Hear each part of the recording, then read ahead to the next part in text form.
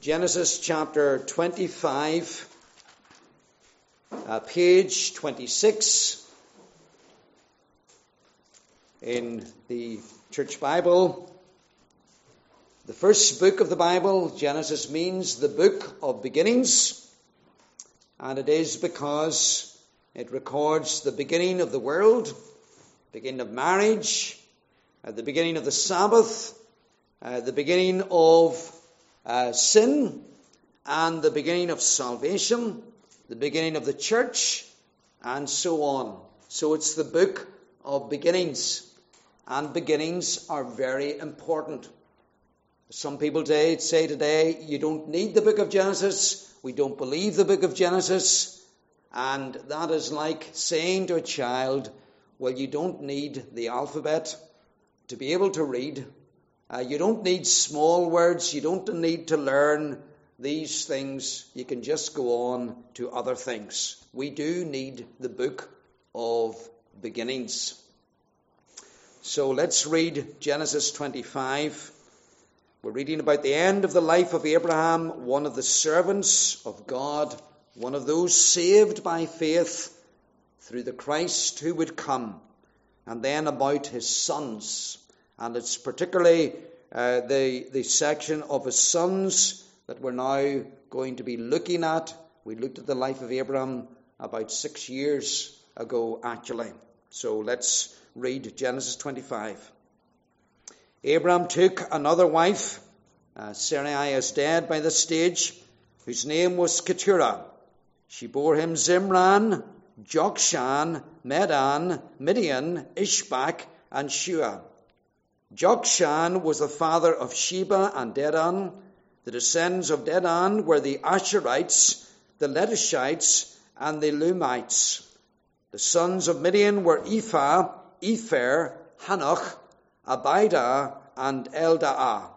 All these were descendants of Keturah. Abraham left everything he owned to Isaac, but while he was still living, he gave gifts to the sons of his concubines and sent them away from his son Isaac to the land of the east. Altogether, Abraham lived 175 years. Then Abraham breathed his last and died at a good old age, an old man and full of years, and he was gathered to his people. His sons Isaac and Ishmael buried him in the cave of Machpelah near Mamre, in the field of Ephron, son of Zohar, the Hittite, the field Abraham had bought from the Hittites. There Abraham was buried with his wife Sarah. After Abraham's death, God blessed his son Isaac, who then lived near Beer Lahai Roi. This is the account of Abraham's son Ishmael, whom Sarah's maidservant Hagar, the Egyptian, bore to Abraham.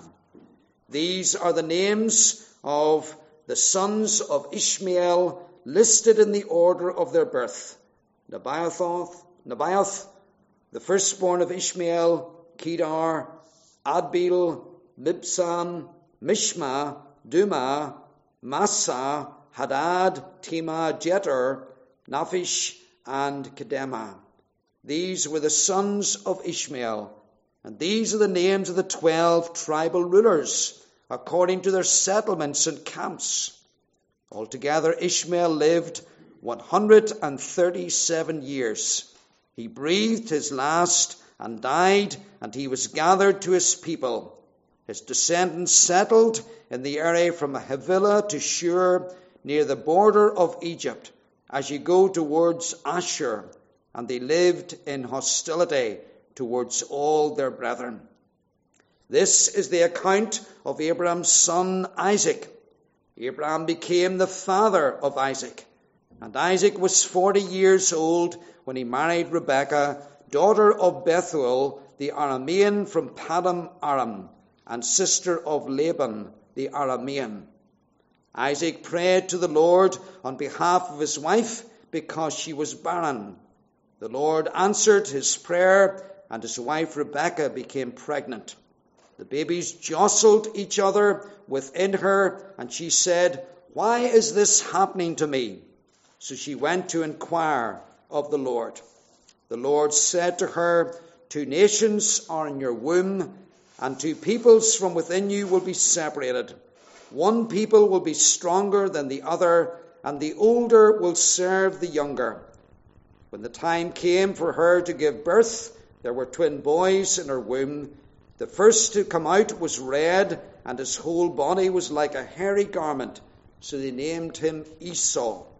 After this, his brother came out with his hand grasping Esau's heel. So he was named Jacob.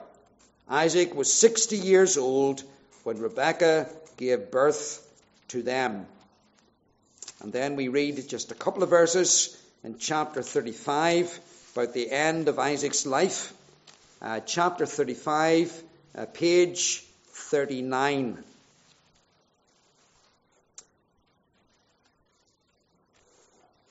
So, chapter 35 and verse 28. Isaac lived 180 years. Then he breathed his last and died and was gathered to his people, old and full of years.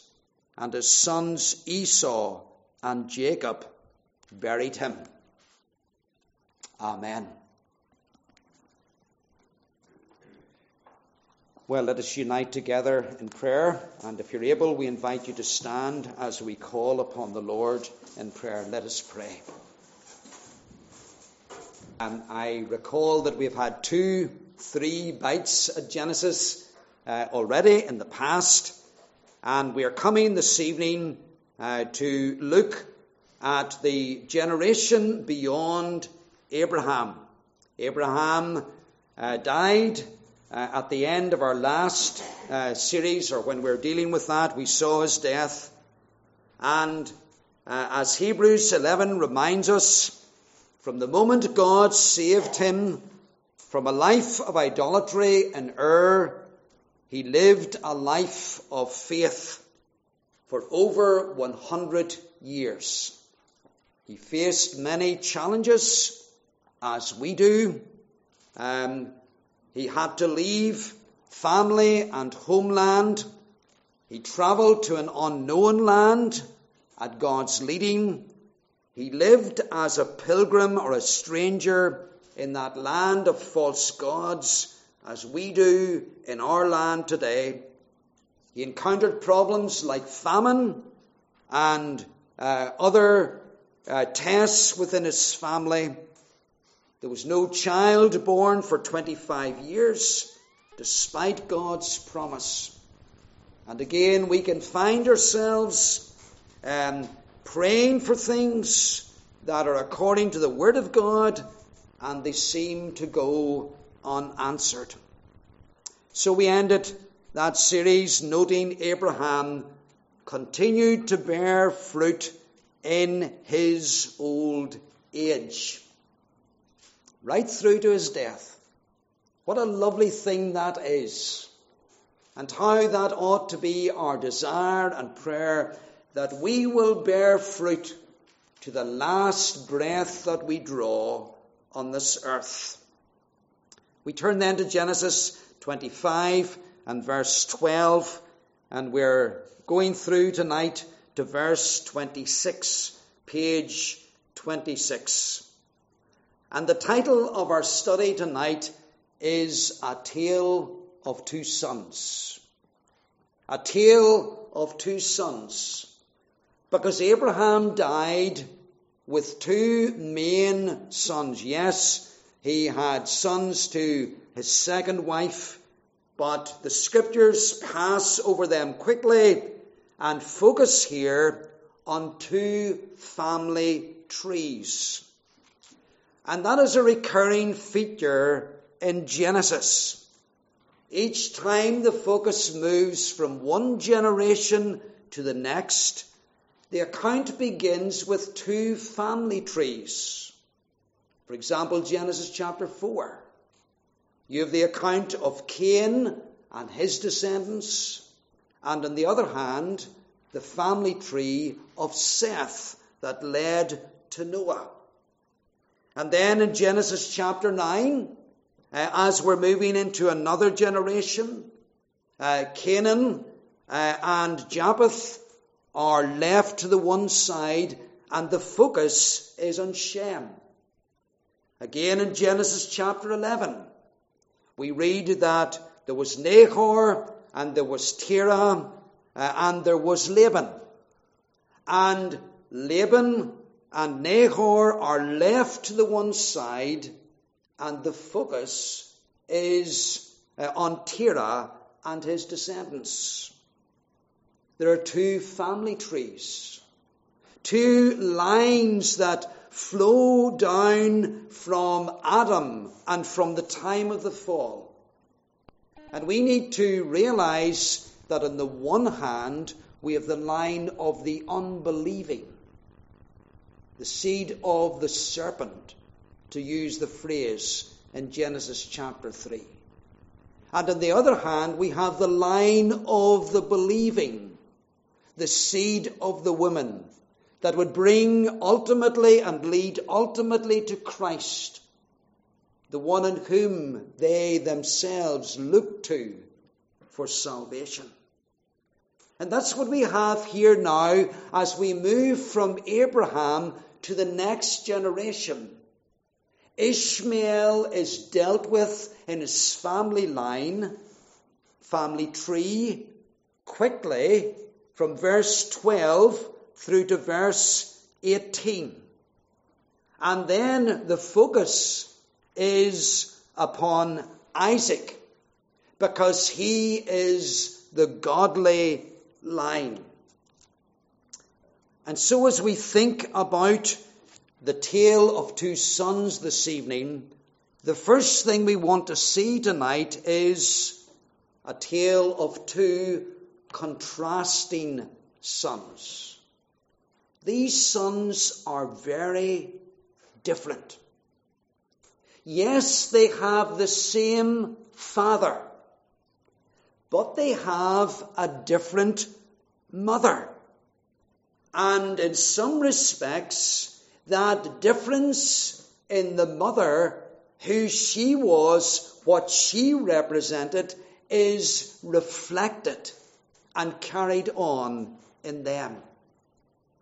Ishmael is introduced, verse 12, whom Hagar, the Egyptian, Sarah's maidservant, bore to Abraham. Ishmael is not the result of the marital union that took place between Abraham and Sarah, but Ishmael is the product of an inappropriate, a wrong relationship, a wrong union in the sight of God. Yes, in those days, men often went to servants, to maidservants, had children by them. That's not what God intended. God gave Adam one wife, one woman, to whom he was to be joined all his life, and only through her was he to have children. But as we know, Abraham and Sarah faltered at this point. God had promised Abraham and Sarah a son, but for 10 years, no son had come. Despite their trying and their waiting, Sarah continued barren. And as Sarah's biological clock ticked away, they lost hope. She was in her late 70s, 77 actually. And she came up with what seemed to be the ideal solution. We have a woman in our home.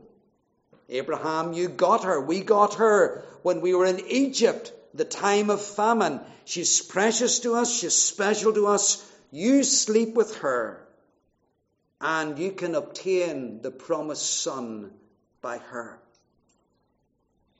It worked. It worked at one level, at a human level, but with tragic consequences for Abraham and Sarah and everybody in that family. Because of the disobedience and the lack of faith, there were 13 years of silence that followed.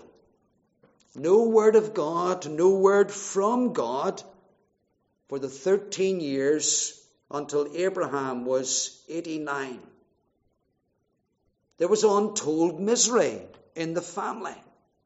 You remember Sarah, how she came to realize, well, my maidservant thinks I'm better than Sarah because I am now pregnant with his child. And Sarah felt displaced by it all and despised by it all. And then when Abraham didn't take proper leadership and allowed Sarah to do her own thing, Hagar is cast out, a woman pregnant, into the wilderness. And only by God's goodness and certainly his common grace and perhaps even his saving grace. There may have been saving grace in the life of this woman. There certainly was common grace. God sent her back to the house of Abraham, and there she remained for a further 13 years. But then think of when at 13 years of age, it's slightly older than that, about 15 years of age, maybe 16 years of age, this son, Ishmael, and his mother are cast out finally and permanently from the house of Abraham. Why? Because this son was mocking Isaac, the son of promise. And Abraham realized that the unbelief of one son and the faith of the other was not going to work together. And God told him to send Hagar and Ishmael away. So there's a great contrast here. And we're told here in the passage about Ishmael and his descendants that verse 18, when this man becomes established and with his own sons and his own influence, they lived in hostility towards all their brothers. As it's put in an earlier passage in Genesis, this man turned out to be a bit of a brute of a man. He was constantly warring and fighting against others. And the roots of the Arab people, the roots of Islam, go back to Ishmael. And I think it's an interesting thought to have that the hostility back then is a hostility that still continues today between the descendants of Ishmael, the Arabs, the Muslims, and those of the seed of the woman, the people of God. And there is that attempt today as well by the descendants of Ishmael to wipe out and to destroy the seed of God and his people. So Ishmael, he received a godly upbringing. Remember, he's in the home of Abraham, a man of faith, a man who taught his children the ways of God. And remember, this boy received the sign of circumcision, the sign of the covenant. But Ishmael rejected the God of his father, the God of Abraham. He rejected the salvation that involved the forgiveness of sins. And he said, I will not have God to rule over my life. It's a real blessing, young people, to be brought up in a covenant home with godly parents, to receive the sign of the covenant, baptism, and to be the subject of all those blessings of parents who believe, parents who pray for you, parents who teach you the Word of God, parents who exemplify Jesus Christ to you. But young people, that does not save you. You yourself have got to embrace the God of your father and mother. In Jesus Christ, you have to repent of your sin. You have to believe in order to be saved. And so, it's possible for a young person to grow up in a Christian home and to be an Ishmael. Now let's think about the other son, Isaac. Because in this mess that Abraham has created, and Sarah, the Lord renews his promise of a son to Abraham and Sarah when Ishmael is 13 years of age. And Abraham is almost 100. And Sarah is almost 90. And so immediately they acknowledge and recognize that they're past the age of childbearing. But is anything too hard for the Lord? No, it isn't. He is the son that God gives them when Sarah is past childbearing. He is the son of promise. He is the son of faith in the power of God, who grew up to enjoy the blessings of God, the forgiveness of sins, and eternal life through Christ, who came centuries later from the family of Abraham. Two contrasting sons. Ishmael is the son of works. He was brought into existence by a lack of faith, by human effort, by human works. And Isaac, on the other hand, is the son of faith in God's promise. And tonight, every one of us in this room, we are either an Ishmael or we are an Isaac.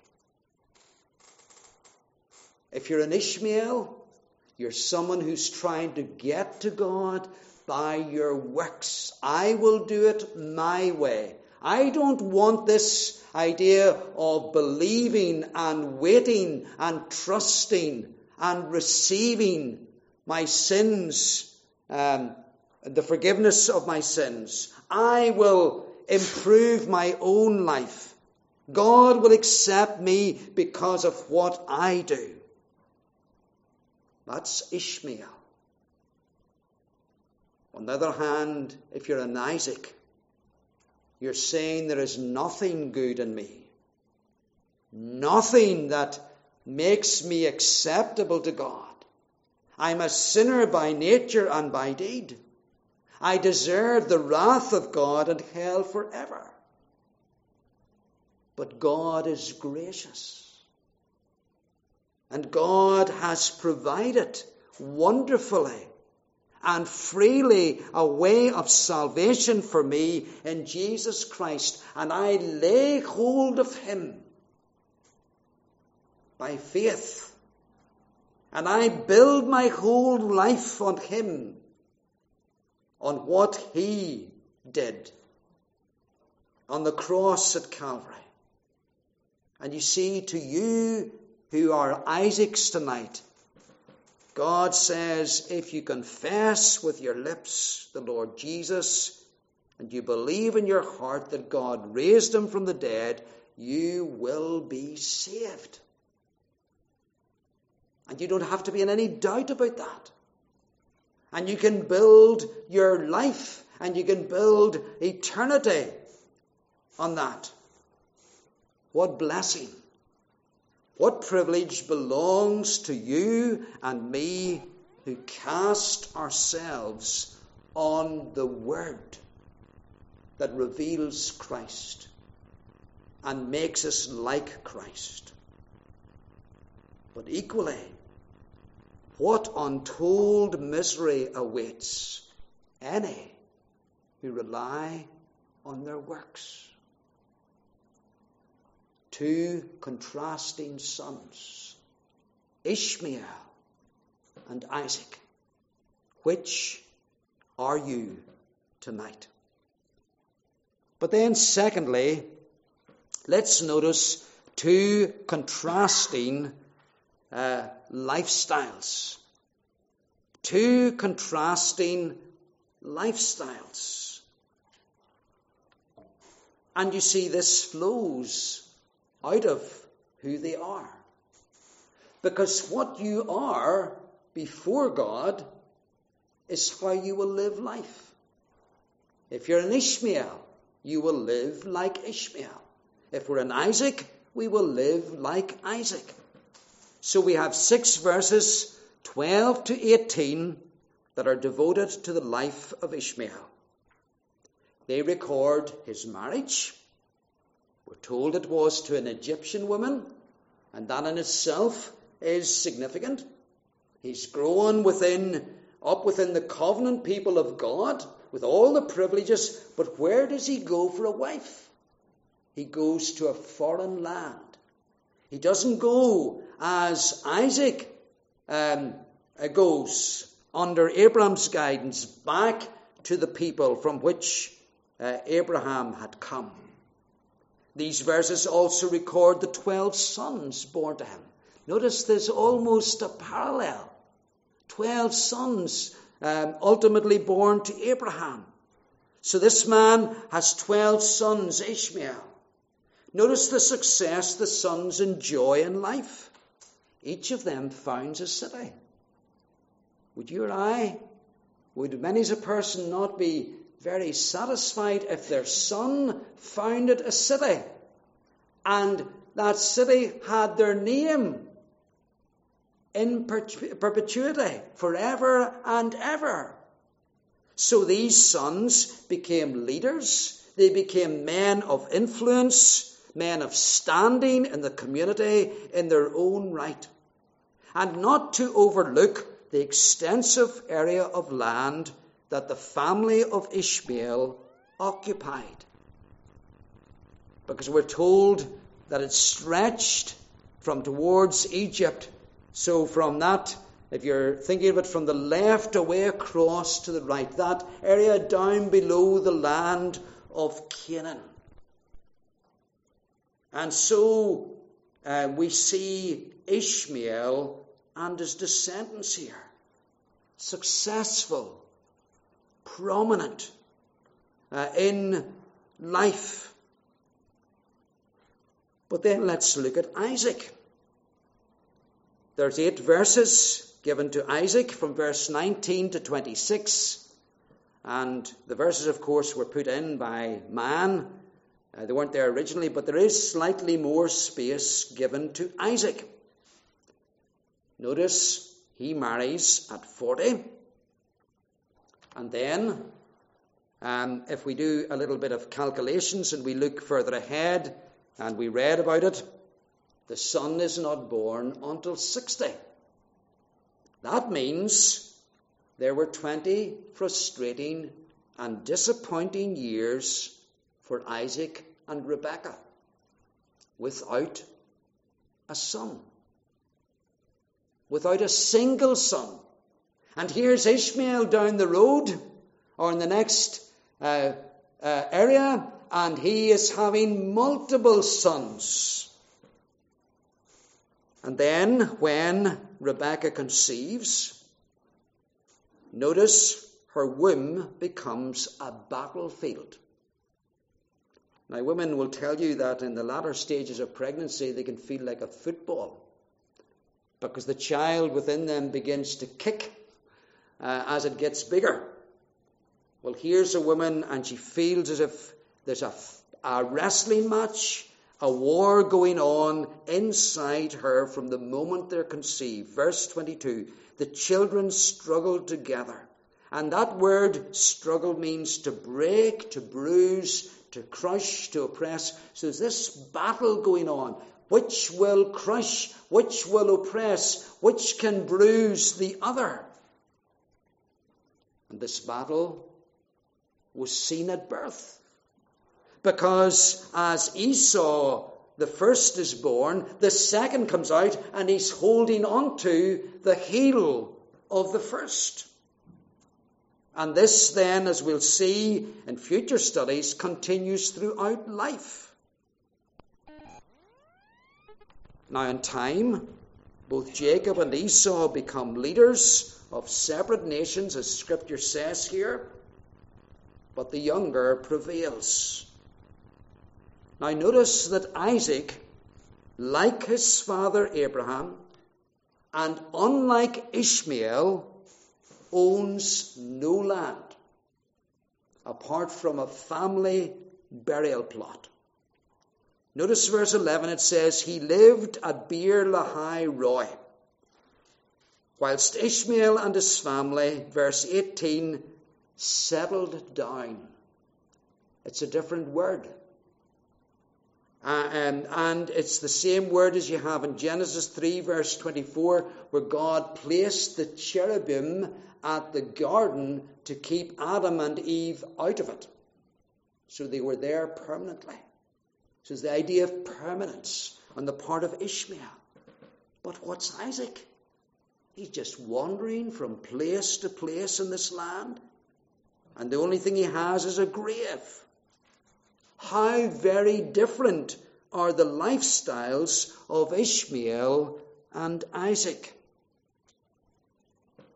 And in every age and in every family, these two contrasting lifestyles exist to a greater or lesser extent. Because Ishmael, his lifestyle is what? It's material. It's material. It's built around cities and land and a name and prosperity, all of those things that are temporal and material. But then look at Isaac. And what do we find him doing? Well, we find him praying when his wife is not having a child. And we find his wife praying when she is perplexed and distressed by what's happening so in her womb. And so what are we learning about them? We're learning that they are spiritual, a man and a spiritual woman. They're a man and a woman whose focus is on God. And yes, it's challenging to be in this barrenness, and it's challenging for Rebecca to experience all this trouble in her womb, but they are looking to God and believing in him, holding on to his promise and knowing his salvation, knowing the forgiveness of their sins through the Christ who would ultimately come. And you see, both sons, remember, grew up in a godly family. And Ishmael, all that he had was God's blessing. Go back to Genesis 16, 17, no, maybe say 18, I think it is. 17 it is, and 18. And you'll read there that Abraham prayed that Ishmael would know God's blessing and live under God's blessing. In other words, he was saying, I don't need another son. I have a son. Forget about the promise. Just make Ishmael the one you want him to be. God said, no, I'm not going to change my word. You're going to have the son of promise that'll be gotten by faith. But yes, I will bless Ishmael because of his relationship with you.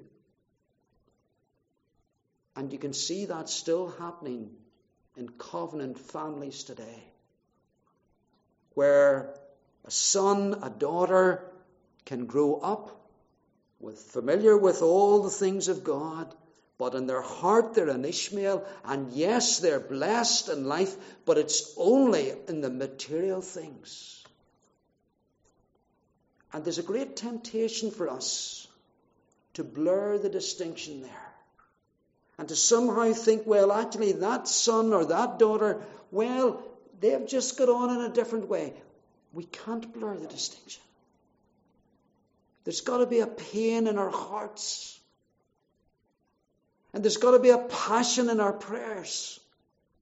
Lord, take away every material thing, if that is what is needed in order to humble my son, my daughter, who will not believe in you despite having heard of you and seen you and knowing that you're real. And so, two contrasting lifestyles. But let's broaden that out again to ask, not only am I an Ishmael tonight, seeking to get right with God by my works and by my own efforts, and saying I'm trying so hard, as opposed to saying I rely on Jesus and I live by faith as Isaac did. But let's ask the further question now about the contrasting lifestyles.